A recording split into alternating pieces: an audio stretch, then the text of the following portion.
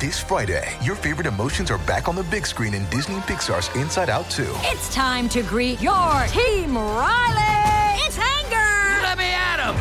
Fear! Safety checklist is complete! Disgust! Ew, ew! Sadness is in the house! Oh, no. Hello, I'm anxiety. I'm one of Riley's new emotions. Disney and Pixar's Inside Out 2. There's a part 2? We're going! Rated PG. Parental guidance suggested. Only in theaters Friday. Get tickets now. We took it all. We brought them to our land. An endless night, ember hot and icy cold. The rage of the earth. We made this curse. Carved it in the blood on our backs. We did not see. We could not, but she did. And in the end... What will I become? Senua's Saga. Hellblade 2. Play it now with Game Pass. Hi, this is Andrew. And this is Tyler. Quick disclaimer before we start this show. We actually recorded this before the murder of George Floyd and the subsequent nationwide protests. Since then, we've been really trying to grow as allies, and we're trying to become stronger in our fight for racial equality across this country. That being said, this episode does touch on race and its representation in the piece of pop culture we'll be discussing today. It is important to understand that this is historical in terms of where it came from, but not representative of where we need to be in it as a culture. Thanks for listening. Thank you.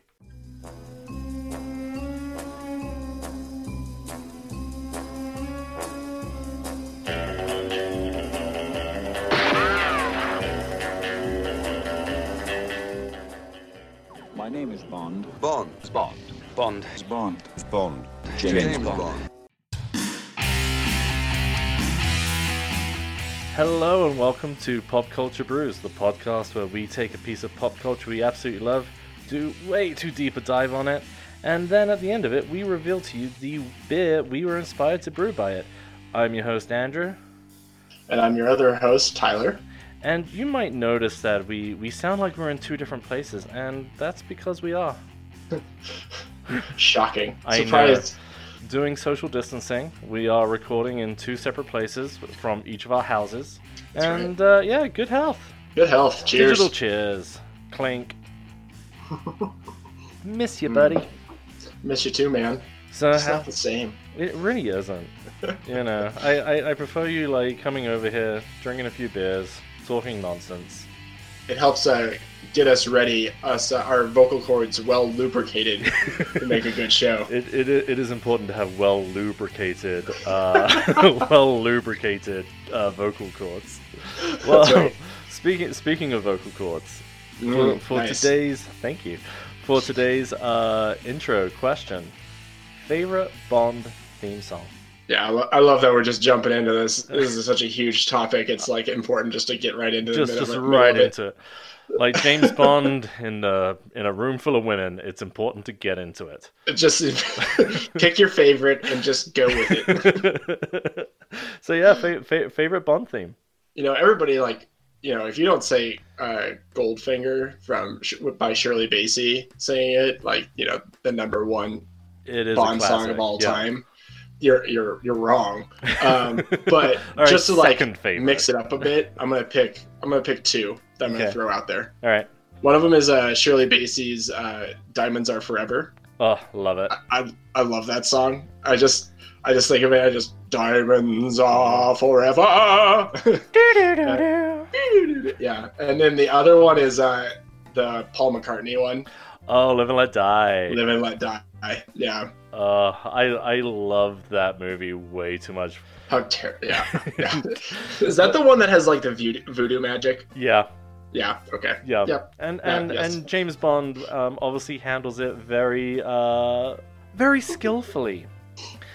Actually, we should talk about it because there's an interesting thing about Roger Moore released his diaries released his diaries from that time.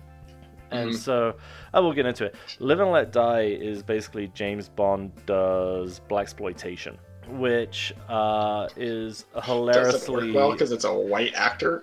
It doesn't work well because not only is it a white actor, it's a British white actor wandering around Harlem with some very, very questionable lines.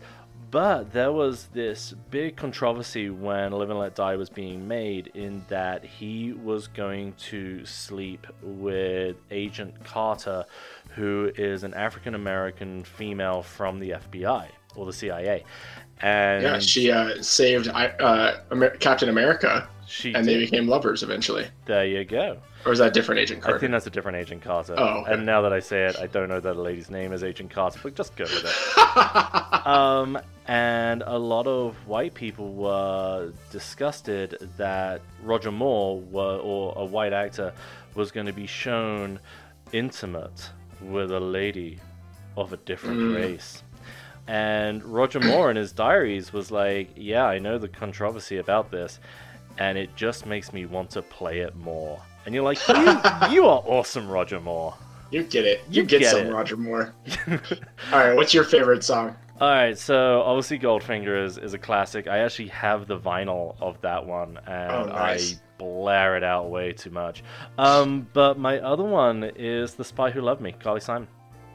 Oh, interesting. Yeah. Okay. I would not think that one. It's because to me, The Spy Who Loved Me is probably the best Roger Moore movie, and they get everything right in that film. Like they get enough of like the classic Connery big style. I mean the plot is essentially a remake of You Only Live Twice, except they don't make Bond Japanese in it. But they also get enough of Roger Moore's lightness and fun with the character. It's also the introduction of Jaws. And that Bond theme, after going from funky white reggae of Live and Let Die, funky disco with Lulu singing The Man with the Golden Gun, which, you know, Lulu, amazing and a national treasure. They kind of went back to basics and went, no, we need like this sweeping, romantic, over-the-top Bond theme. Yeah. And that's what you got with The Spy Who Loved Me. Can I throw out... I love Bond songs. I think they're so fascinating. Yeah. I want to throw out some honorable mentions, and you can tell me whether you agree or disagree with them. Hit me. All right. Thunderball by Tom Jones. Oh, Thunderball, Bond number 4. Love it. Yeah, I love that song. Like Tom Jones, like what a guy. You gotta bring him in, right? Like that. And then I'll throw out one more. Adele, the Skyfall song. Oh, when the sky falls. If you have a Bond song and it makes it onto the radio and it's consistently played to this day, which is one of the reasons why I picked the Paul McCartney song. Yeah. It's a classic. You have to pick that one. So I'll just throw out Tom Jones and Adele. Yeah. I want to throw out another question to you. Sure. As like a subsection to this other question. Okay. Do you have a worse Bond, like the worst Bond song? Oh yeah, For Your Eyes Only, and which is from the movie. Sheena Easton. Oh my god, I hate that song. Well, actually no, because it kind of goes in a few eras. Because I'm only thinking classic, and I'm not actually including Daniel Craig's movies in this. Yeah. So I'll go 2 classics, and then the absolute fucking worst one. Now we're an E rating from the Daniel Craig era. And so you got that one. You have All Time High from Moonraker, which I love that movie. It is cheesy beyond belief, but that song just fails on every count. I don't think I know that one. It's an all-time high. Oh, yeah. Okay, thank you. Yeah. I've blocked it from my memory. Yeah. That's what happened. And then from the Daniel Craig era. So I think there's a Daniel Craig movie that is more controversial than the most controversial in his canon. And Daniel Craig movies seem to have, in the public's opinion, the reverse Star Trek, where in Star Trek, the even-numbered movies are good and the odd-numbered ones are bad, and Daniel Craig is the opposite. Casino Royale was amazing. Quantum of Solace, not so great. We're going to have a disagreement. No, I love Quantum of Solace. I'm in the minority there. Spectre. Skyfall. Amazing. Perhaps my favorite Bond movie after From Russia with Love. Then you get The Abomination. The one that I wish could be stricken from the record. Spectre. Spectre. Sam Smith when he got the call, he's like, oh my god, this is just how I imagine he talks.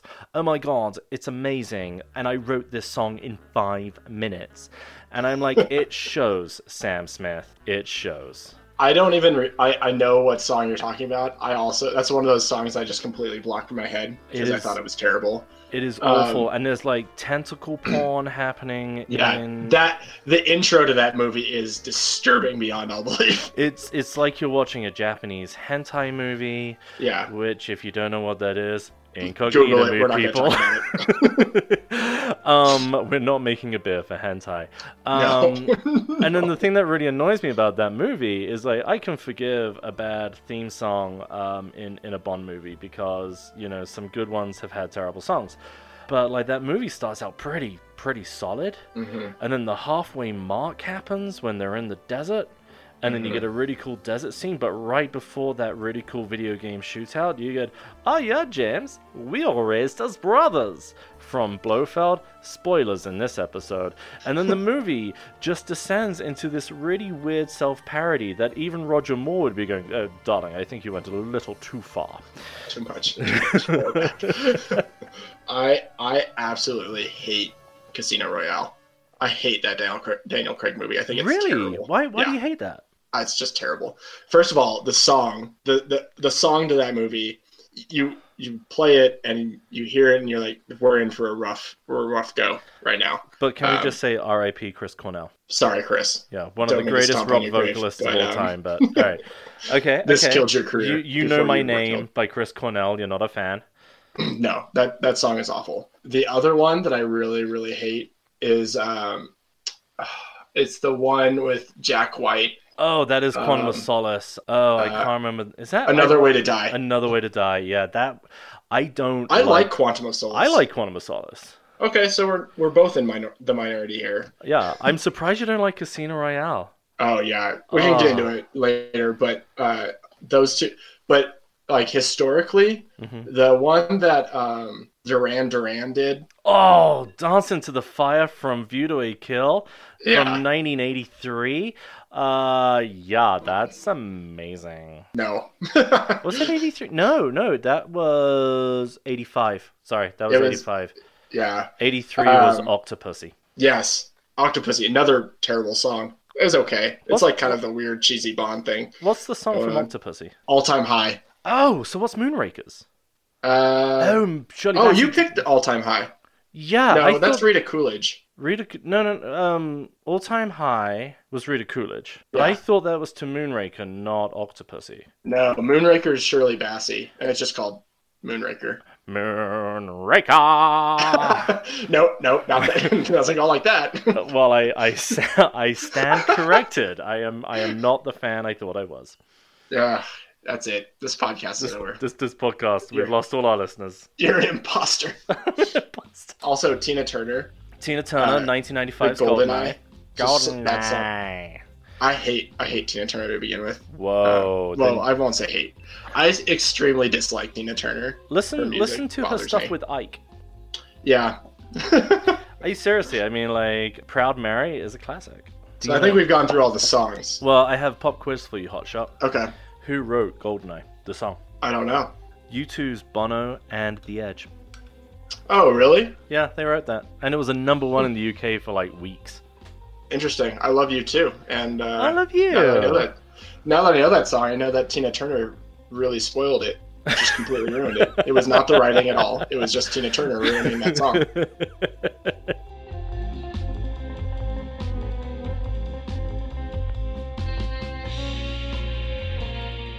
So I think it's important to note that there's actually 2 Bonds in this world. There's the original novel James Bond, and then there's the James Bond that we're all probably more familiar with and know and love. Correct. Okay.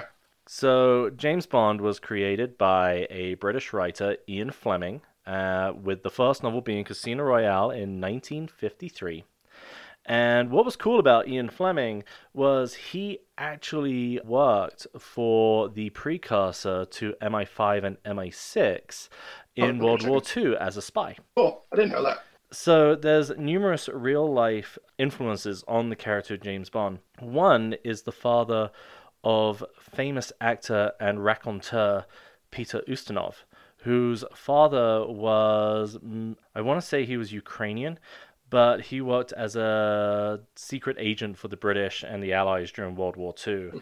And this guy was an all-out action man, was very romantic with the ladies, and, really did a solid for the Allies during World War II. And so he's one influence.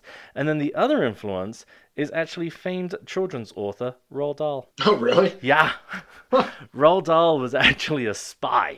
I didn't know that. Yeah. I know that he was a racist jerk, but so was Ian Fleming. That hated children. So was Ian Fleming. Yeah, and so Roald Dahl was actually a known philanderer. And he was actually sent on an official mission to the United States to try and gather state secrets from America by essentially acting as a honeypot, which, if you're not familiar with fictional and realistic spy parlance, a honeypot is someone whose mission is basically through amorous activities gain information. So next time you read Willy Wonka and the Chocolate Factory, know someone probably named his penis that.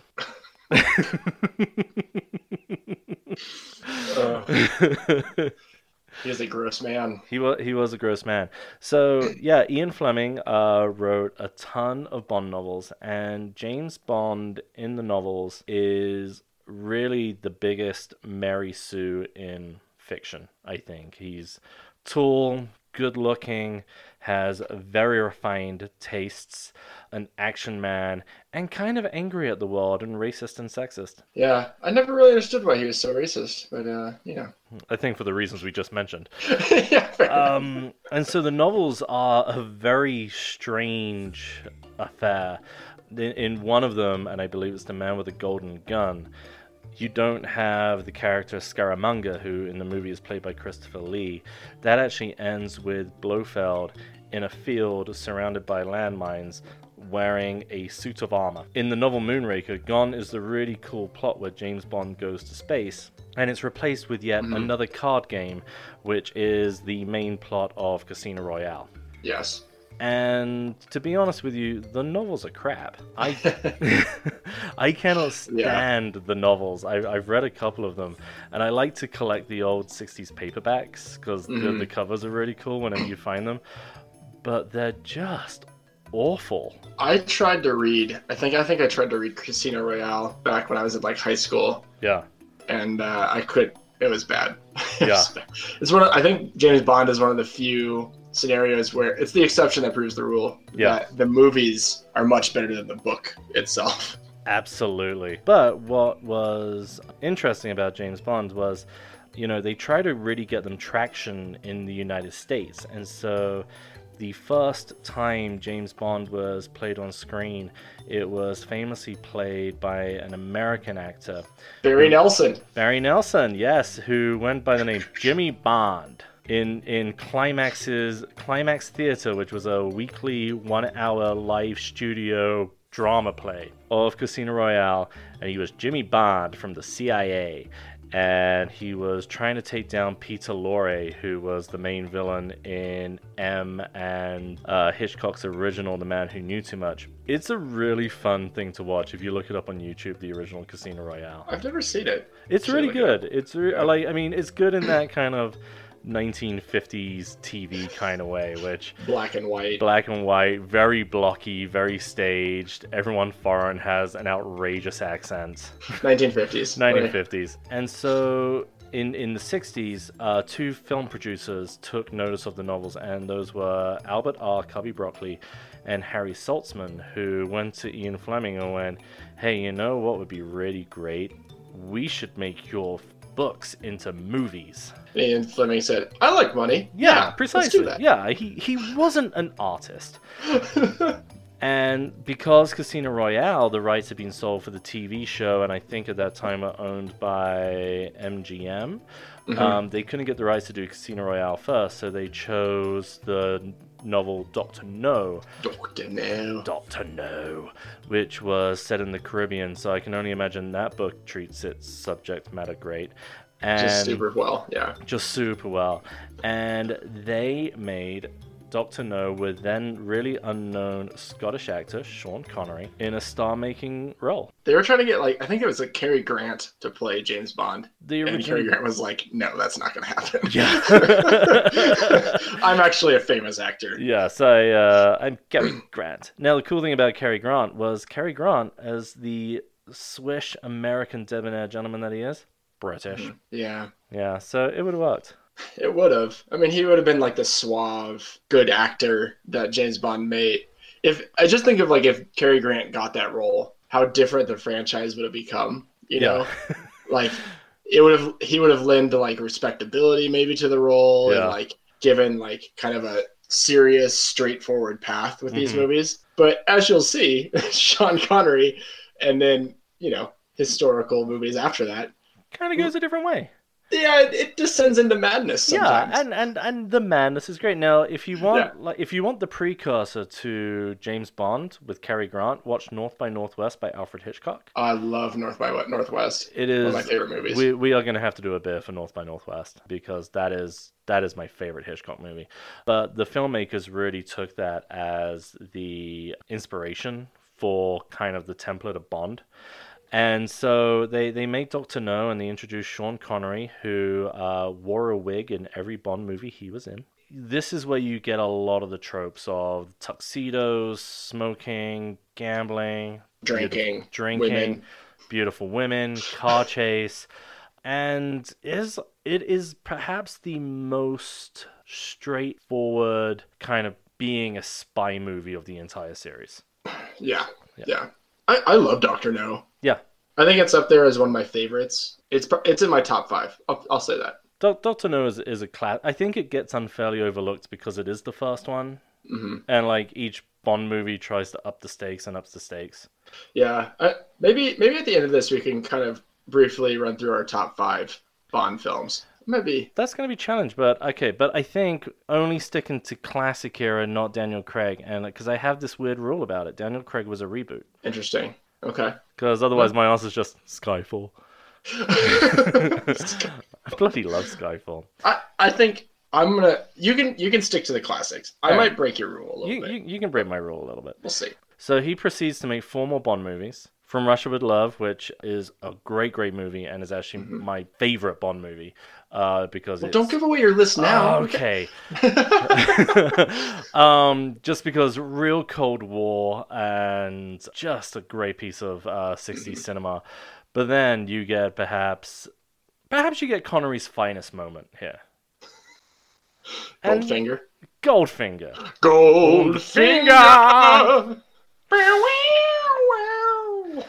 I mean, Goldfinger is hopelessly quotable. The amazing, amazing theme song. A character called Pussy Galore, played by Honor Blackman, who sadly died this week that we are recording. Yeah. She was 93, had a good life, so power to you. Rest in peace, Galore. Rest in peace, Galore. And who famously begins the movie as a lesbian until she meets James Bond. James Bond turned him straight since 1962. As we talk about James Bond, I'm realizing how offensive these movies are. Oh, these movies are terribly offensive. They're so offensive. I'm beginning to see why my wife doesn't really like them. Yeah, Lauren doesn't like them either. I think it's funny, and maybe we can talk about this a little bit. When you get to Pierce Brosnan era, they're really grappling with that a lot. They are. Pierce Brosnan's this suave, debonair, James Bond, not really much of a badass, but they're trying to make him a womanizer without making him without setting him up to be this enemy of feministas everywhere. Yeah, you know. I mean, so because what you can do with Goldfinger. So there's this great moment, and I use great in air marks as I say this, but there's this famous moment that Bond is at Miami Beach getting a massage by a very attractive blonde. Mm-hmm. And Felix Leiter, who's his CIA counterpart, comes up to him and says, "Hey, Bond, we gotta talk about spy shit." And Sean Connery stands up, turns the girl around, slaps her on the arse, and says, "Run along now. Man talk." Can you imagine if Pierce Brosnan in 1995 tried that? Yeah, exactly. I mean... Yeah, and so I think it's funny because there's a lot of time between...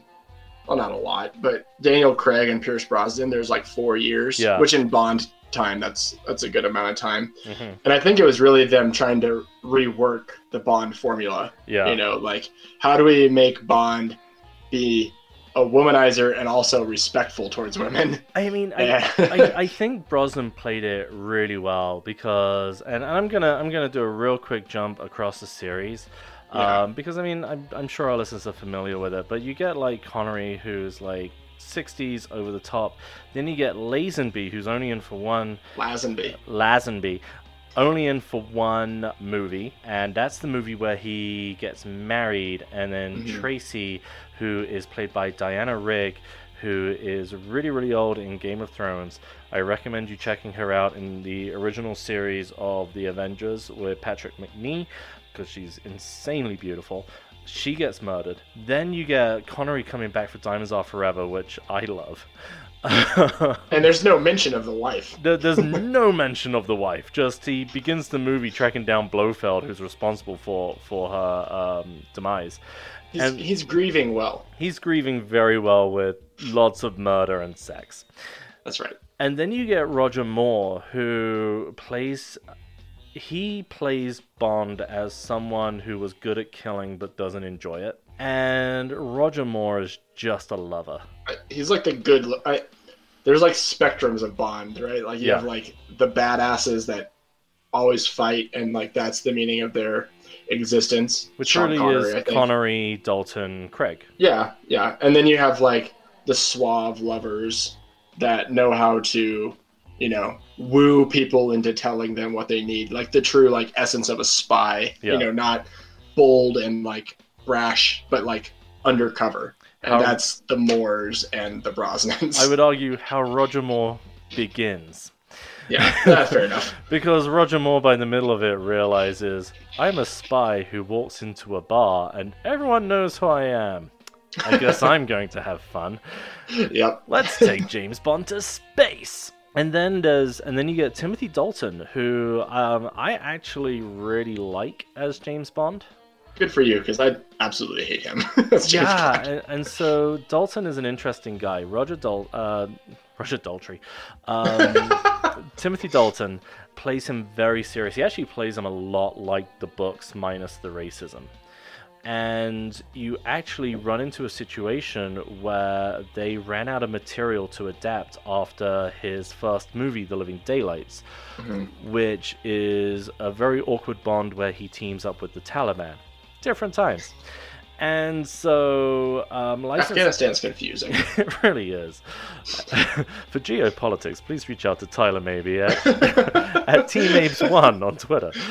And catch my next episode of Geopolitics and You. And so they do License to Kill, which actually then becomes a much more run-of-the-mill 80s action movie where you've got Robert Davi as a drug baron and Bond sent in to stop him and destroy him. There's lots and lots of violence. It's perhaps still the most violent Bond movie to this day. It's just too much. It's just... It was one of the first ones I watched along with View to a Kill, which is Roger Moore's last one. And the tonal difference between them is hilarious.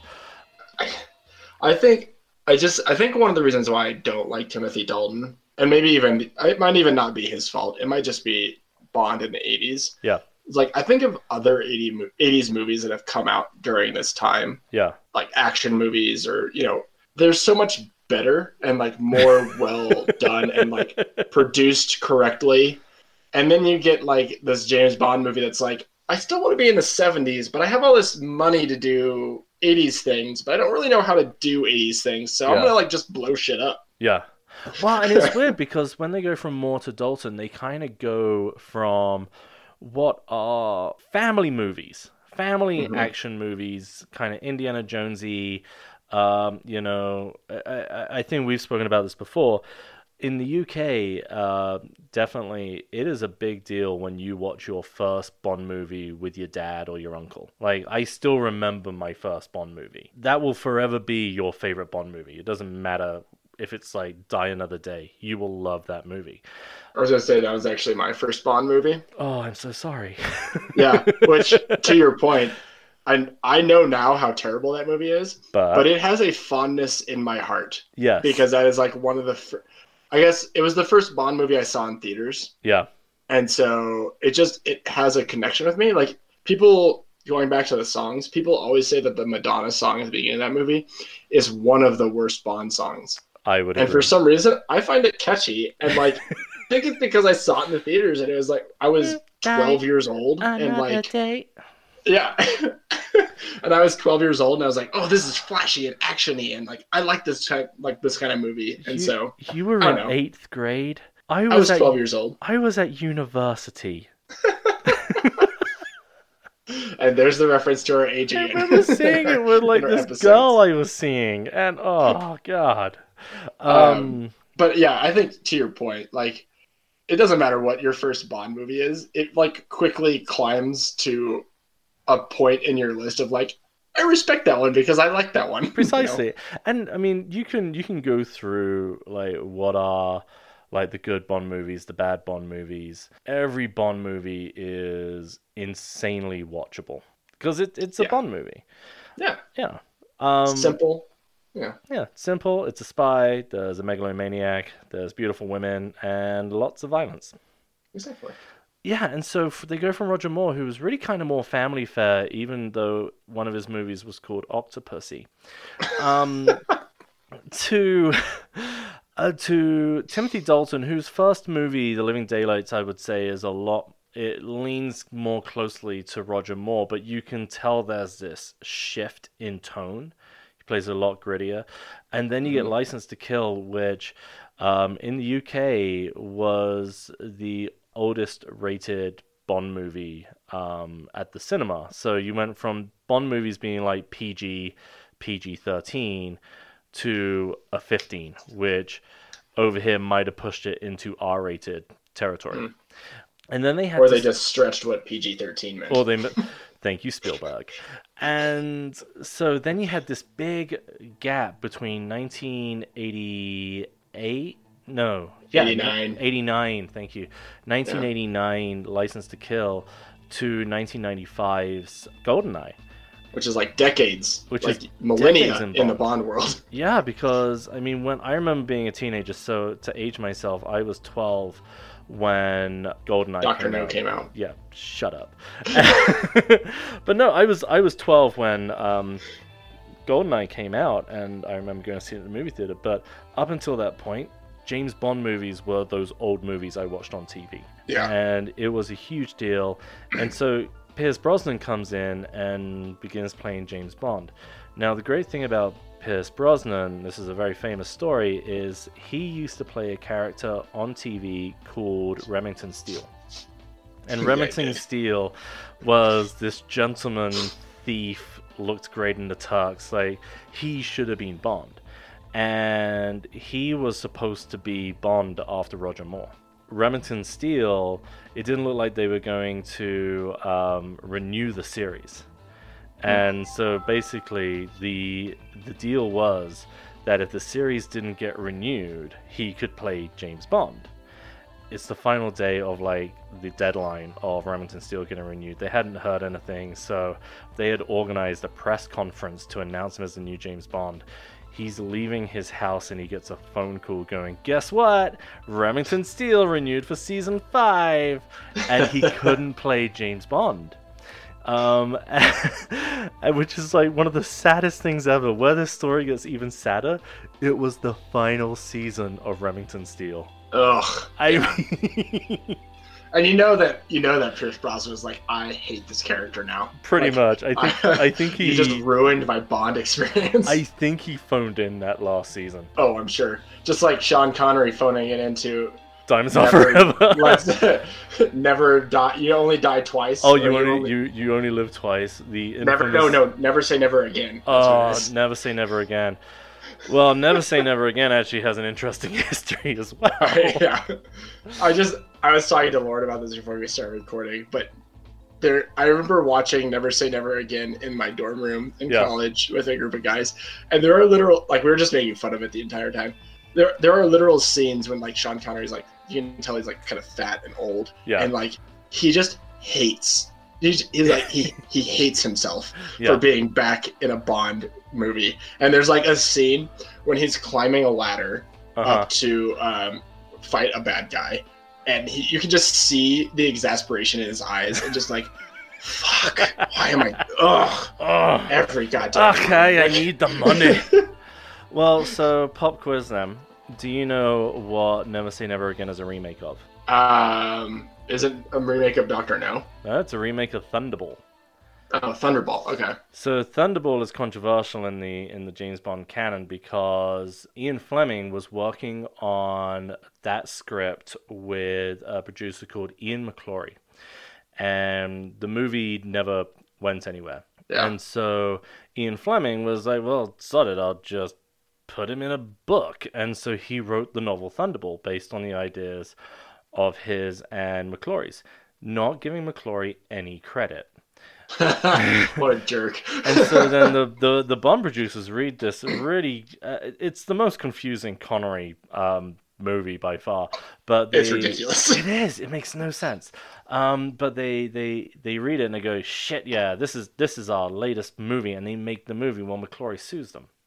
And so Bond was tied up in litigation for years, to the point that McClory won the rights to use the plot of Thunderball and the character name of James Bond for one movie. And so... we got Never Say Never Again. And we got Never Say Never Again. And so, like, he's calling up Sean Connery going, here's a boatload of cash because I want you to come back as Bond and make this the biggest Bond movie ever. Meanwhile, the Bond producers are going, oh shit, McClory's already screwing us here. We better make the best Bond movie we can and release it the same year. What we got, lads? And they go through all the scripts and they go through all the books and, like, Octopussy. Do you know what would be great in this movie that we're trying to compete with Sean Connery, the James Bond? Why don't we dress James Bond up as a clown and have him run around a circus? And they went, yes, this will beat Sean Connery coming back to James Bond. And you know what? It did. Oh my god, that movie is so terrible. It's so terrible, but I have such a weird love of it. We took it all. We brought them to our land. An endless night, ember hot and icy cold. The rage of the earth. We made this curse. Carved it in the blood on our backs. We did not see. We could not, but she did. And in the end... What will I become? Senua's Saga. Hellblade 2. Play it now with Game Pass. Can we talk about one more movie that is not made by Eon that we have to discuss? Are we talking about the Peter Niven, Woody Allen? David Niven. David Niven, yes. Yes. Have you seen that? I'm guessing you've seen this movie. I've seen this movie. How amazing is this movie? I remember even as a kid with zero taste and very easily amused, going, this isn't very good. And because it's got David Niven, it's got Peter Sellers, it's got Woody Allen, it's got bloody Orson Welles, it's got women in bikinis. I mean, it's basically got everything I should love. And no. It's the most ridiculous. I mean, I think it is so ridiculous because just like a little plot overview for people that may have not seen it.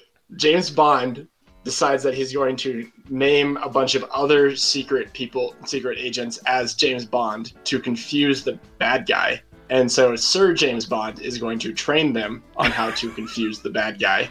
This movie and so has for the plot. Entire movie, you have a bunch of different James Bonds running around on screen. And it's not only confusing to the bad guy, but it's extremely confusing to the audience. Yeah. It is, and at one point, like Woody Allen, who's playing the bad guy, like starts hiccuping and little cartoon clouds, bubbles come out of his mouth. And like he drank poison, right? What's that? Yeah, and you know, I want to be clear. This is very bad Woody Allen, so it's okay to like this movie. It's 1967. 1967 Woody Allen. Yeah, this movie is very weird. It's like, so it's supposed to. Woody Allen's character is trying to make a biological weapon in order to make all women beautiful, and then kill all the tall men because he's a short man. Which I just want to go on the record and say, all women are beautiful, but you are more than your looks. You are your brains as well. Yeah, Woody Allen. Let's calm it down. You pig. Oh God, that movie! It cracks me up. It's terrible. So bad. It's a terrible movie. But when I want to turn my brain off, and I just want to laugh, that's a movie. If I can find it, it's not often on, but it is hilarious, terrible, and great to drink to. I was going to say, it's the kind of movie where you pour yourself an 11% beer, nothing less. No. I know I should say a 007% beer, but no, an 11% beer. Have 2 of them before you begin. Yeah, exactly. Yeah, so how many Bond films have there been? No Time to Die is supposed to be Bond 25, isn't it? Yeah, 25 of Eon. 25 of Eon. Well, they're the only ones that count. So 24 Bond movies. And what's interesting about Bond is Bond always, and we were kind of talking about this earlier, Bond always reflects the culture of which he's living. So you got Sean Connery, who is totally sexist and can have any woman he wants just by being Sean Connery, which is fair. Lazenby had 1 movie, so sod him. Did you like George Lazenby's movie? I think it's actually one of the best Bond movies. I think he's not a great Bond. If Sean Connery had been Bond in that movie, we would not talk about any other Bond movie. I'm sure Lazenby went on to do other things and was maybe mediocre at them. No.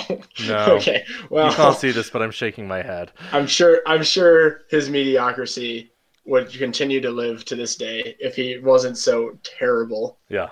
In this Bond movie, but it's one of the few movies where you're like, this movie would have been good if they got a good Bond. Well, like, he literally ruins this movie for me. Well, and the thing is that, I mean, anyone following Connery, and this is where I think Roger Moore got really lucky. Anyone following Connery straight off the bat is not going to. They could have been. I mean, who's a great action star right now? I mean, it could have been Liam Neeson. Oh, why? Why did you go that way? Okay, it could have been Dwayne "The Rock" Johnson. There we go. That's better. Which would have been a very weird twist in the Bond's canon. Bond just suddenly would be rolling over in his grave. Bond just suddenly bald and American and heavily tattooed, but you gotta smile like a million bucks. And you have to appreciate him. Yeah, and he's a nice guy. But no, you could have had Dwayne "The Rock" Johnson, who, you know, throw on a Dwayne Johnson movie and I'm just entertained for like 90 minutes. Anything longer than that and I'm done.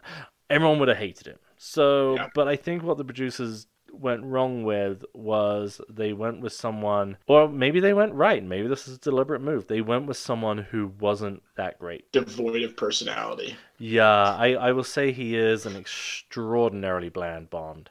Yeah, it's amazing how bland he is. He blends right in. He really does. What saves on Her Majesty is actually Diana Rigg. Now, Diana Rigg became famous because she was in this TV show, The Avengers of Patrick Macnee, where each week it was an Adventure of the Week show, and they were spies or something. I don't know. And they just go... Yeah. And they just go on adventures, and he's a dandy, and she's an action woman. And she was really one of the first, to my knowledge, female characters on TV who really, really held her own. And so she comes into this movie, and obviously everyone has a preconceived idea of who this character is. And she really is the first Bond girl to be a challenge to James Bond. Yeah. I mean, she still sleeps with him. But yeah, I mean, like I said, the storyline is really great. Yeah. You know, it's like different, it shakes things up. It completely separates from Sean Connery and tries to go a different direction. Yeah. They just failed in who they picked as James Bond. I'm sorry, George. It's okay. He's also not a great guy. Well, then I'm not sorry. You're a jerk. And so then they bring Connery back for Diamonds Are Forever, and then you get Roger Moore, and I think Roger Moore got so much more forgiveness from the public because when Connery came back from Thunderball, he's a little puffier, he's a little older, he kind of clearly doesn't give a shit what movie he's in. No. I love that movie, but yeah, Connery did not do his finest performance that I think the audience went, well, at least he's better than Lazenby, but can we get someone good, please? Yeah. Then they gave it to Roger Moore, who, based on his work in the old TV show The Saint, was actually who Ian Fleming always wanted James Bond to be played by. Well, there you go. There you go. That was a lot of history in 30 seconds. Do we want to try to run through maybe like top 3?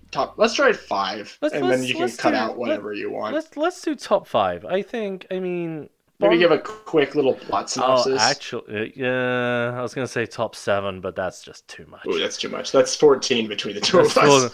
Let's do top 5 with a 1-sentence description. In no particular order. In no particular order. Ooh, this is challenging. All right, so my 5th favorite Bond movie is probably GoldenEye, and that is the first Pierce Brosnan movie. Mm-hmm. It is a story about a spy trying to stop Russia from restarting the Cold War. It was the greatest reintroduction to this classic character because Brosnan played him classically enough that he kind of feels out of place with the environment that he's in, and they keep making fun of that in the movie. Yeah, I actually hated this movie, so I'm glad that you said it. How do you know? He drives a tank through the streets of St. Petersburg. How do you hate this movie? I don't know. It just doesn't connect with me. And you know what? You can make fun of my number 5 because my number 5 is Pierce Brosnan's Die Another Day. Oh, okay. It's so ridiculous. A guy gets diamonds shattered into his face, and they're in North Korea. Pierce Brosnan is captured and is a war criminal, and then gets out of the war criminal and escapes to Hong Kong, and then saves the world from there. And Halle Berry shows up randomly in Cuba. Yeah, she's the bright spot of the movie. Her and Amanda Pike. Amanda Pike, yes. Yes. It. Yep, oh. Amanda Pike, Halle Berry, a 12-year-old boy. I had no chance. Of course, that movie is going to be number 5 on my list. I like to call it Die Another Day, if Moonraker wasn't enough, he has an invisible car. Diamonds in the face, man. Diamonds on the face. All right, so my number 4. Damn it, this is challenging off the top of my head. My number 4 is probably Live and Let Die, which was Roger Moore's first movie, the blaxploitation one. It's for all of its faults, and there are a lot of faults with this movie. It's just ridiculously fun, and the villain is amazing, Mr. Kananga, but also you had a very young Jane Seymour play Solitaire. I don't put this in my top 5, but it's decent. I would say it's mid-level for me. Mid-level? All right. Yeah. My number 4 would be Skyfall. I know that you want to stick with the classics. I'm struggling. I'm gonna have to bring in classy and go let you have that. And so maybe that was on your list, but I'll say it for both of us. And I think Skyfall, just phenomenal. Like, it's about, I think the plot of it is someone is out to get Dame Judi Dench. Dame Judy. She's at the end of her career, and someone comes back to haunt her, and Daniel Craig has feelings and saves her. Some men are coming here to kill us. We're going to kill them first. Exactly. Yeah, and it turns into. I love that movie. It's so good. It is like quintessential Bond, and the villain is like perfect. Oh, Javier Bardem. Oh God, talk about a great person to play a villain. Oh, so good. And the best description I ever heard of the movie was right after it came out, and I worked at a cinema marketing company, and so we were all up on like the latest movies. And just listen to one executive tell another executive, it's like, yeah, in the final act, it just turns into a really violent version of Home Alone. So true. And then he just goes, but I really like Home Alone. Yeah. So this is the greatest description. Yeah, I love that movie. So that's my number 4. All right, my number 3, another problematic movie. You and your problematic movie. I'm glad that you like these because You Only Live Twice. Oh God, really? Why is that on your list? Okay, so You Only Live Twice. You remember how I told you about Roald Dahl? Yes. He wrote the screenplay. Did he really? He wrote the screenplay. Now, I'm not sure there's a plot to You Only Live Twice. Fun fact, it is the only Bond movie where Bond doesn't drive a car. Random fact. But what does Bond do in this movie, you might ask? Well, he undergoes reconstructive surgery to turn him Japanese. They basically dye his hair black, put black eyebrows on him, and some rather terrible eye makeup. And Sean Connery is like, Konnichiwa. It's so bad. But you then have this amazing scene in a hollowed out volcano, which is Blofeld's lair, which has a monorail, and like the Japanese Secret Services like come in and slide down ropes, and there's a big gunfight at the end. It's just incredibly bonkers. Yeah, fair enough. Yeah. That's not my favorite. I'm glad you put that on your list. My number 3, and you'll probably be mad at me for saying it's 3. It probably should be higher, but I'm just going to say it. From Russia with Love. Oh, you stole my movie. Okay. You stole my movie. All right. This is reordering things for me right now. But okay. Right, so From Russia with Love, I mean, it's an actual spy movie, like in the heart of the Cold War. I think just the way that it's written, you have like Dr. No is trying to seek people are trying to seek revenge on Dr. No dying from Spectre. You got the woman with the knife shoe. I mean, I don't know. Like, it's just it's a great movie. I'll let you give the plot summary since I stole it from you, but I love this movie a lot. Oh, well, I mean, so essentially it's exactly that. Russia tried to infiltrate MI6 MI5 rather, by sending a postcard of a rather attractive special agent XXX to James Bond that says "From Russia with Love," and they're like, "We think it's a trap, but Bond, you look like you want to bone her. Go and get her. Go!" So Bond goes and gets this girl. Hijinks ensue, and it was the first introduction of Spectre in the series, which is an overarching plot line, which is one of the only ones in the entire series. But it's atmospheric, it's fun, it's probably Connery's best performance. Yeah, absolutely. Yeah, it's really good. All right. What's your number 3? Or actually, I want to tell one story about From Russia with Love. Okay. I used to live with a Russian girl when I was at university, and she was one of the sweetest people I've ever known, Evelina. And she had never seen a Bond movie because they were all banned in Russia for some reason. I don't know. Who knows why? Who knows why? And so we were talking one day, a group of us were talking, and Bond came. So I was like, I've heard of these movies, I've never seen them. And I'm like, well, okay.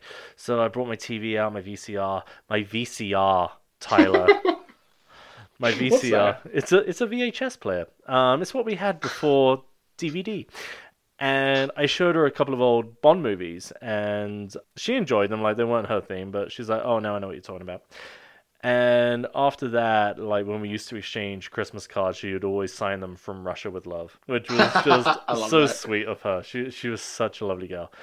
All right, my number 2. Damn you for taking that one. Now you gotta start taking the ones that I think I'm gonna take. I'm gonna use. Honestly, I think, all right, this is a very personal choice for me. My number 2, even though it's no one's favorite, but it was the first one I saw, View to a Kill.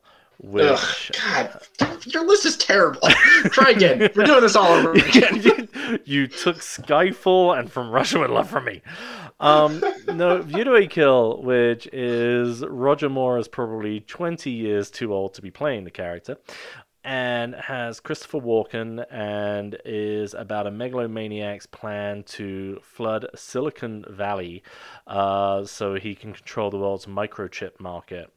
And it ends with a really cool set piece on the Golden Gate Bridge. Now, what was really cool about this movie is there's this action sequence in San Francisco City Hall, and they had to get permission to film in, and everyone told them, you're not going to get permission to film in there because you want to set it on fire and do a bunch of stunts, and we don't really want violence in our City Hall.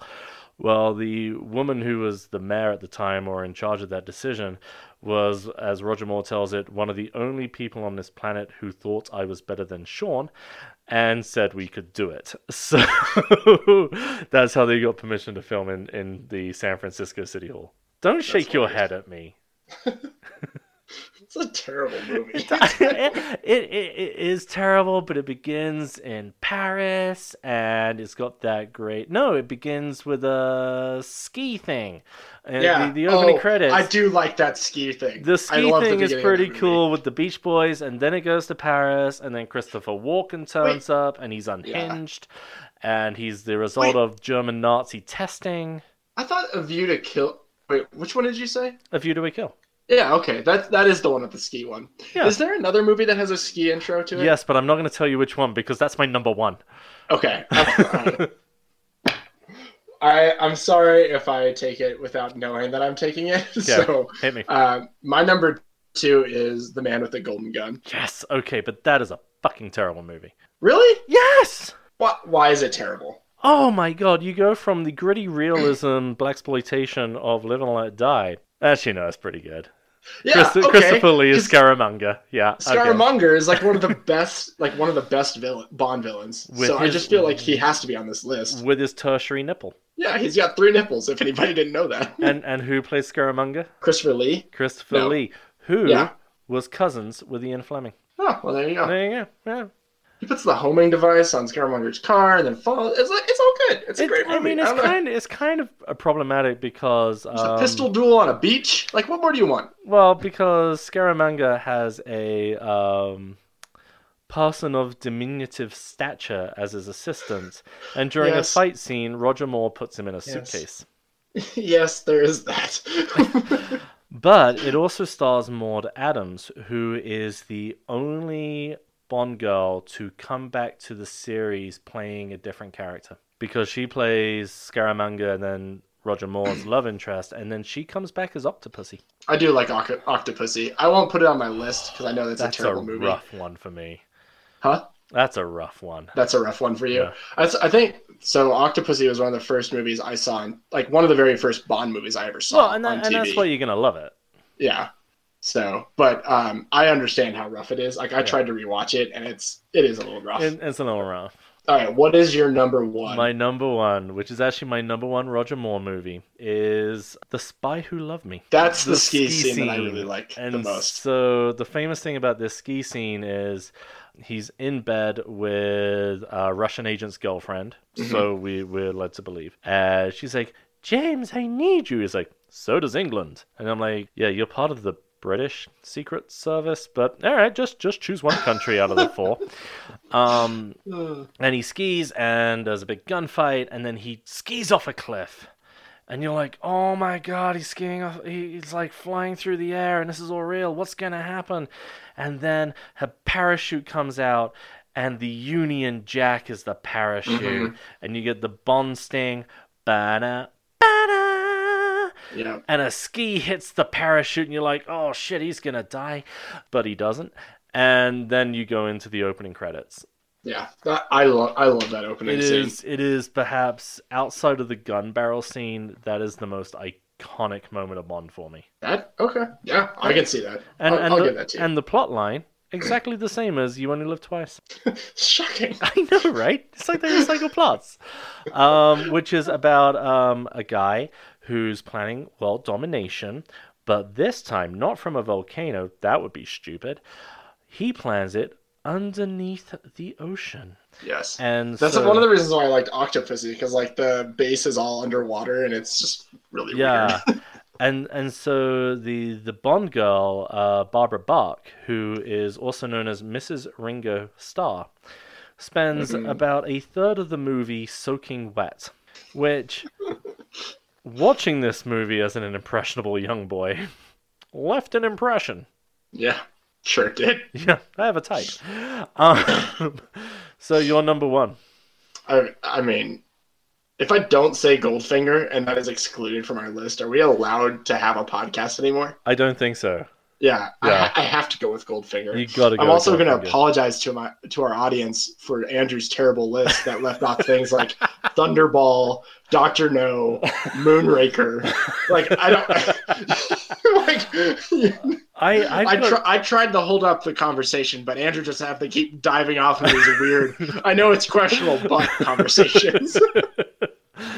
Oh my god. So I have to go with Goldfinger, just as to make sure that our podcast is reputable. Yeah. I set it up for you, my friend. What the hell are these people talking about? I set it up for you. This has been one of our most round the houses conversations. Like, let's start a fact. It'll be good to cut and put and move around. It'll be fine.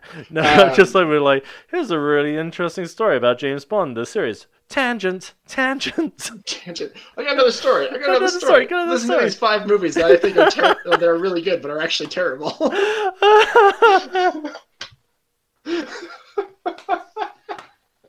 All right, so do I need to go over the plot of Goldfinger? Because I feel like Goldfinger is pretty well. Goldfinger. I mean, you might as well just the plot could be summed up in one line.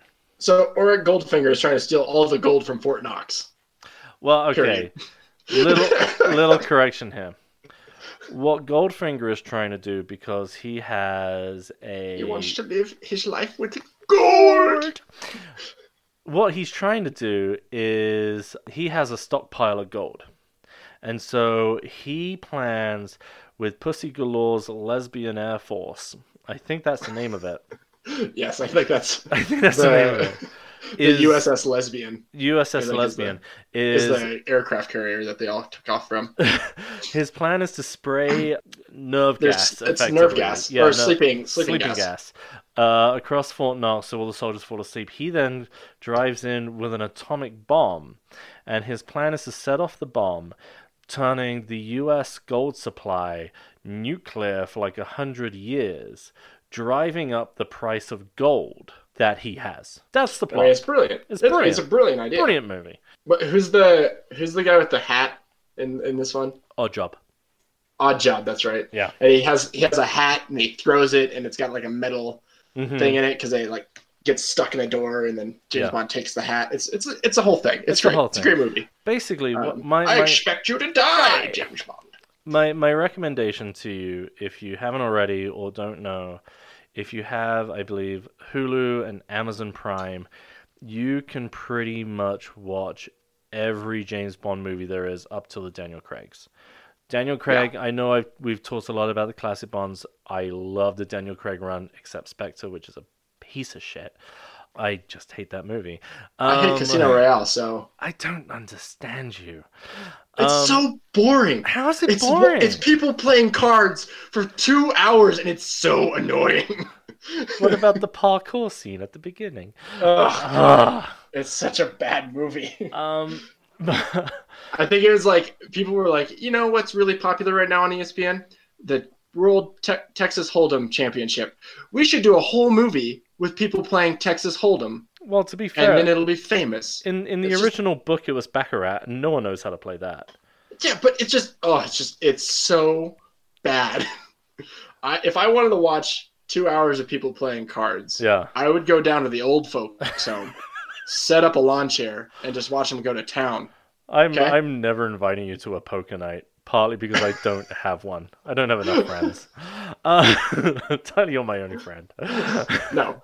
I know people like Casino Royale. In fact, I think it's Lauren's favorite movie. Yeah. Lauren's favorite Bond movie. But I strongly dislike Casino Royale. I'm glad that they were able to turn it around with Daniel Craig when it came to Quantum of Solace. Which I know that's a really controversial statement. Minority opinion right now. Like, you're making my list look like damn it. Let me finish. You're making my list look like the greatest list of Bond movies ever, and even I know it's a piece of shit. Casino Royale is terrible. Oh, you're so wrong. You're so wrong. So wrong. But after Quantum of Solace is Skyfall, which I believe is the first time you see James Bond drink a beer. It's true. It's true. So there was no advertising placement in that at all. No, He just naturally ordered a beer. I want a Heineken now. The shit beer of Europe. So with that, shall we talk about the beers we made for James Bond? We should say that these beers are dedicated to our favorite James Bond character, or the favorite actor that played James Bond. Favorite actor. For me, second favorite, but he was my Bond. He was my first Bond, and so I brewed a beer in his honor. Do you want to go first, or do you want me to go first? I would say let's go chronological, because we're talking about the two most iconic men to play James Bond. That's true. So I'm going first. And I brewed a beer for Mr. Sean Connery. I don't think he's Sir. Has he been knighted? I don't think he's been knighted. I think he should be knighted. I think he has he? Because he's for Scottish independence. I don't know. That's problematic. That is problematic. Yikes. Let's just call him Mr. as a term of respect. Yeah, Mr. Connery. Mr. Connery. Here's to you, Mr. Connery. Our nation turns its lonely eyes to you. Oh, no. We're doing one on The Graduate now. The quintessential James Bond character, in my opinion, who was a bodybuilder before he became James Bond, who had no discernible acting talent. And he just really set this movie genre in the proper direction, in my opinion. I would say he was the definitive gentleman spy. That's true. Yeah. So for Mr. Connery, I brewed him a milk and honey Scotch ale, for obvious reasons, because he's Scottish and Scotch ale, obviously. So this beer, it has a lot of malts, so hold on to your seats as I list all these things off. It has 5 pounds of Maris Otter, 0.65 pounds of caramel, 0.65 pounds of dark malt, 4 pounds of smoked malt, 1.3 pounds of flaked oat, 1.3 pounds of brown malt, 0.2 pounds of amber malt, and 1.1 pounds of chocolate English, 1.3 pounds of light Munich, and 0.5 pounds of medium crystal. Good God, man. I know.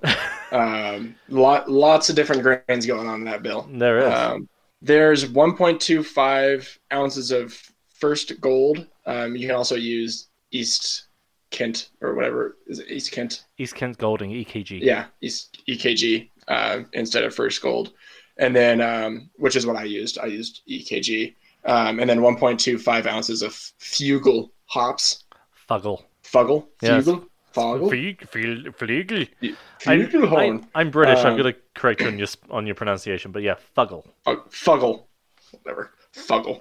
Then I put half a pound of honey and then 1 pound of lactose sugar into there. So you put 1 ounce of the EKG in at 60 minutes, so right when it starts boiling, and then 1 ounce of Fugel right when it starts boiling.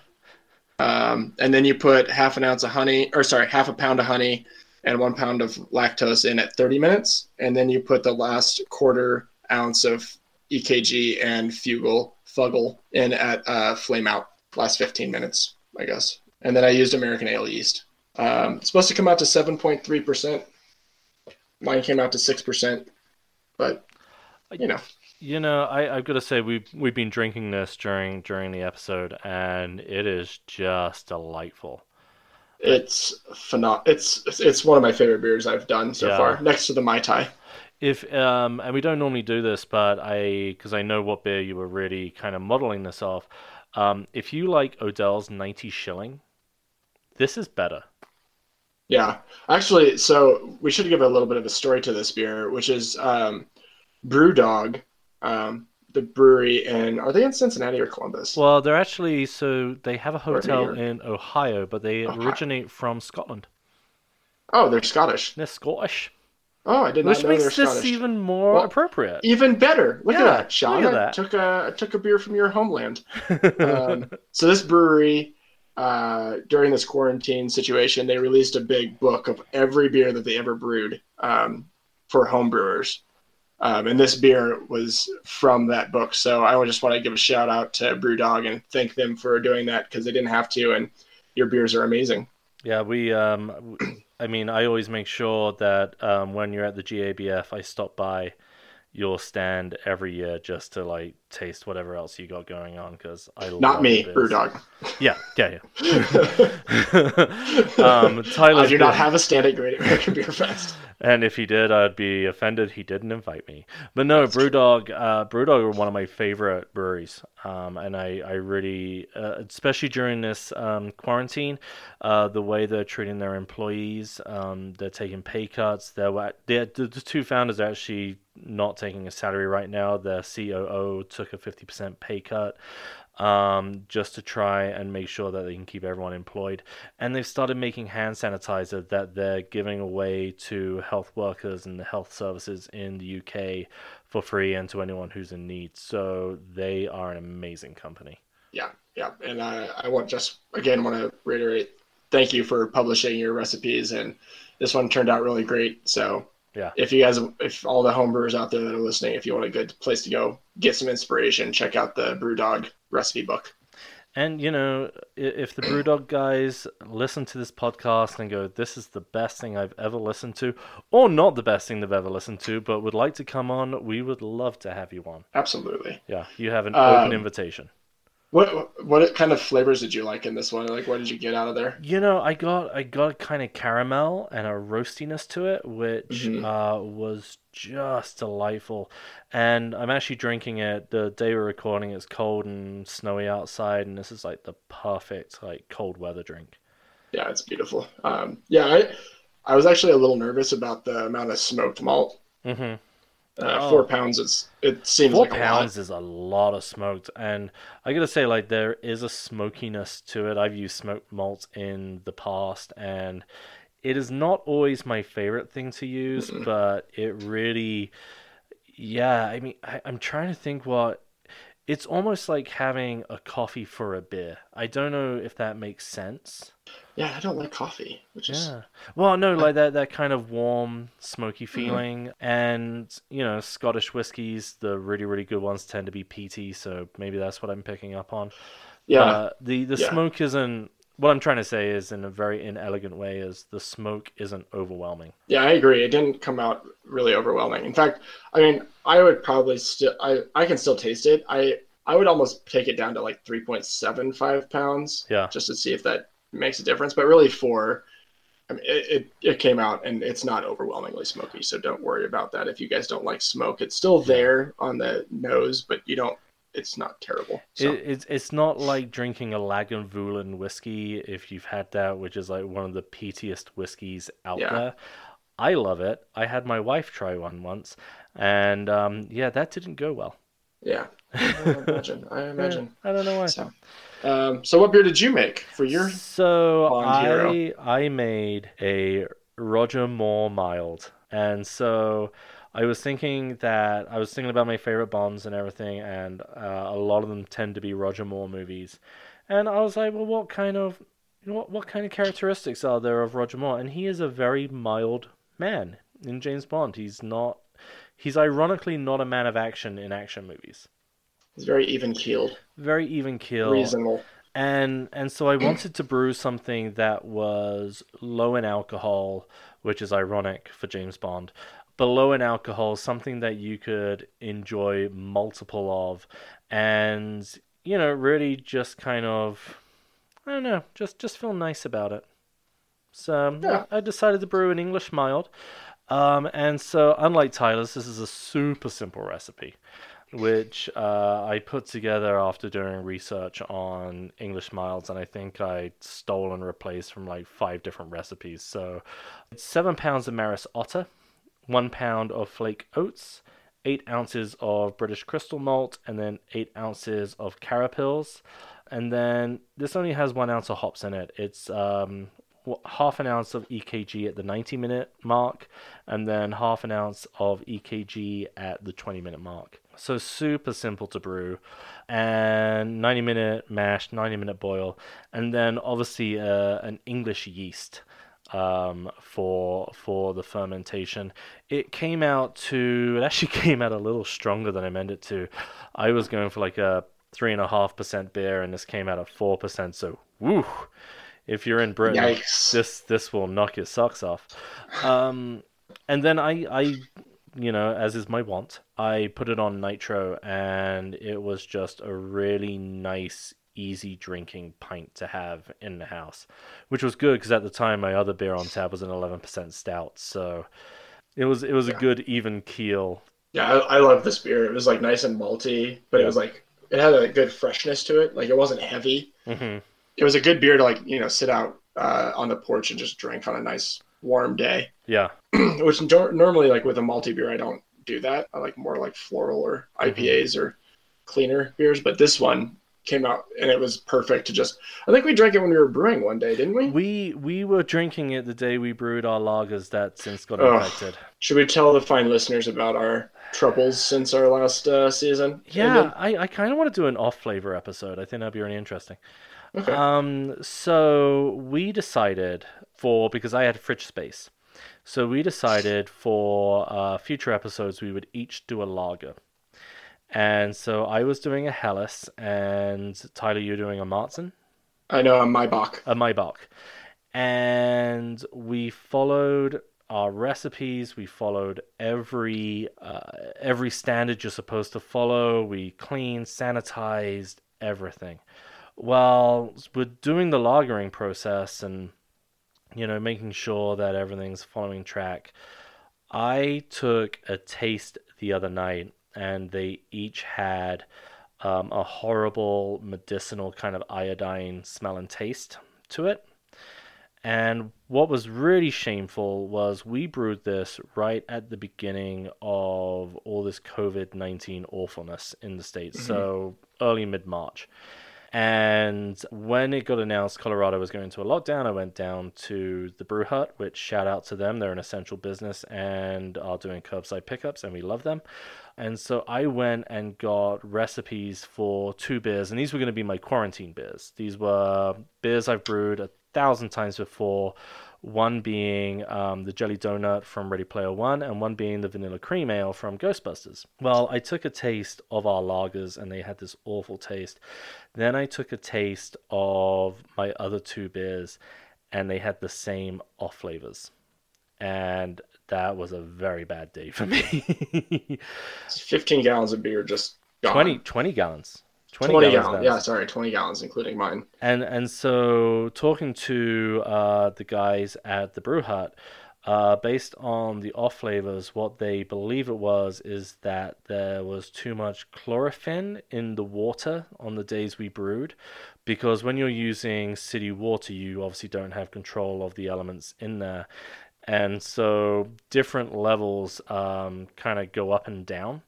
And the yeast attaches to the chlorophyll and creates this god-awful taste. There's no way you can get it out. You can't lager it out. And so we had to dump all of those. And apparently the way you do it, which you should generally do as a good rule of thumb anyway, is to use Camden tablets, which basically neutralize those agents in the water. Just brewed the Jelly Donut again this weekend because my wife really likes it and it's our quarantine beers. And so I'll be taking a test of it on Friday before I brew 2 more beers this weekend to make sure that that's okay. And if it isn't, I'm going to go and buy 20 gallons of reversed osmosis water. So Yeah. So even though Denver has very good water, a good thing is, and I'm not anywhere near that in my skill set, is to kind of do water testing and make sure you know what is in and isn't in your water.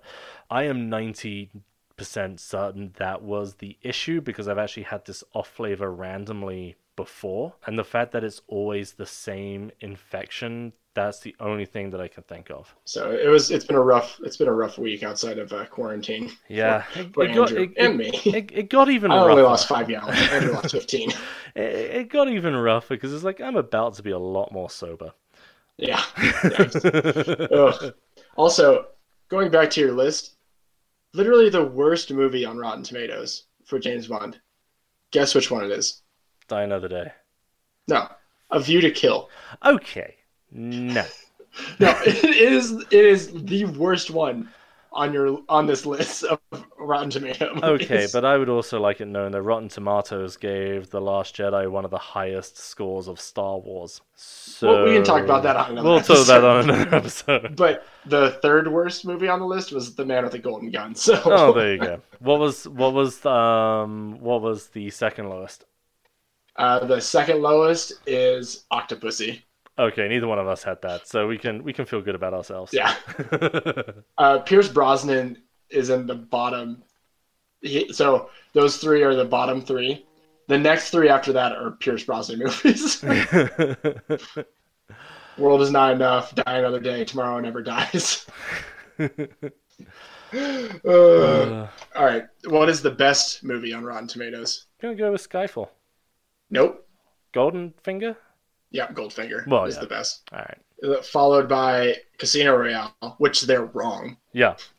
Fair enough. To see all my reasons why, just rewind to my rant about poker games on a movie. And then the number 3 is Dr. No. Rotten Tomatoes, controversial opinions as always. 4 is From Russia with Love, and 5 is Skyfall. I had at least 3 out of my 5 as the top 5. Oh, okay. I'm not going to say I have a better taste in movies than you do, but I'm just saying Rotten Tomatoes and I agree very closely. All right, well, shall we wrap it up? Yeah, we should probably wrap this up. We should wrap it up before it gets personal. As always, thank you so much for listening. As we're recording this, obviously the world is in a horrible shit show right now, so we do hope that everyone is honestly safe and healthy. If you want to reach out to the show, you can email us at popculturebrews@gmail.com, or you can get us on Twitter at popculturebrews, which is also a handle on Instagram. You can reach out to me on Twitter at SaundersBrew. And you can reach out to me on Twitter at TMabes1. Thanks so much. Toodles. Toodles.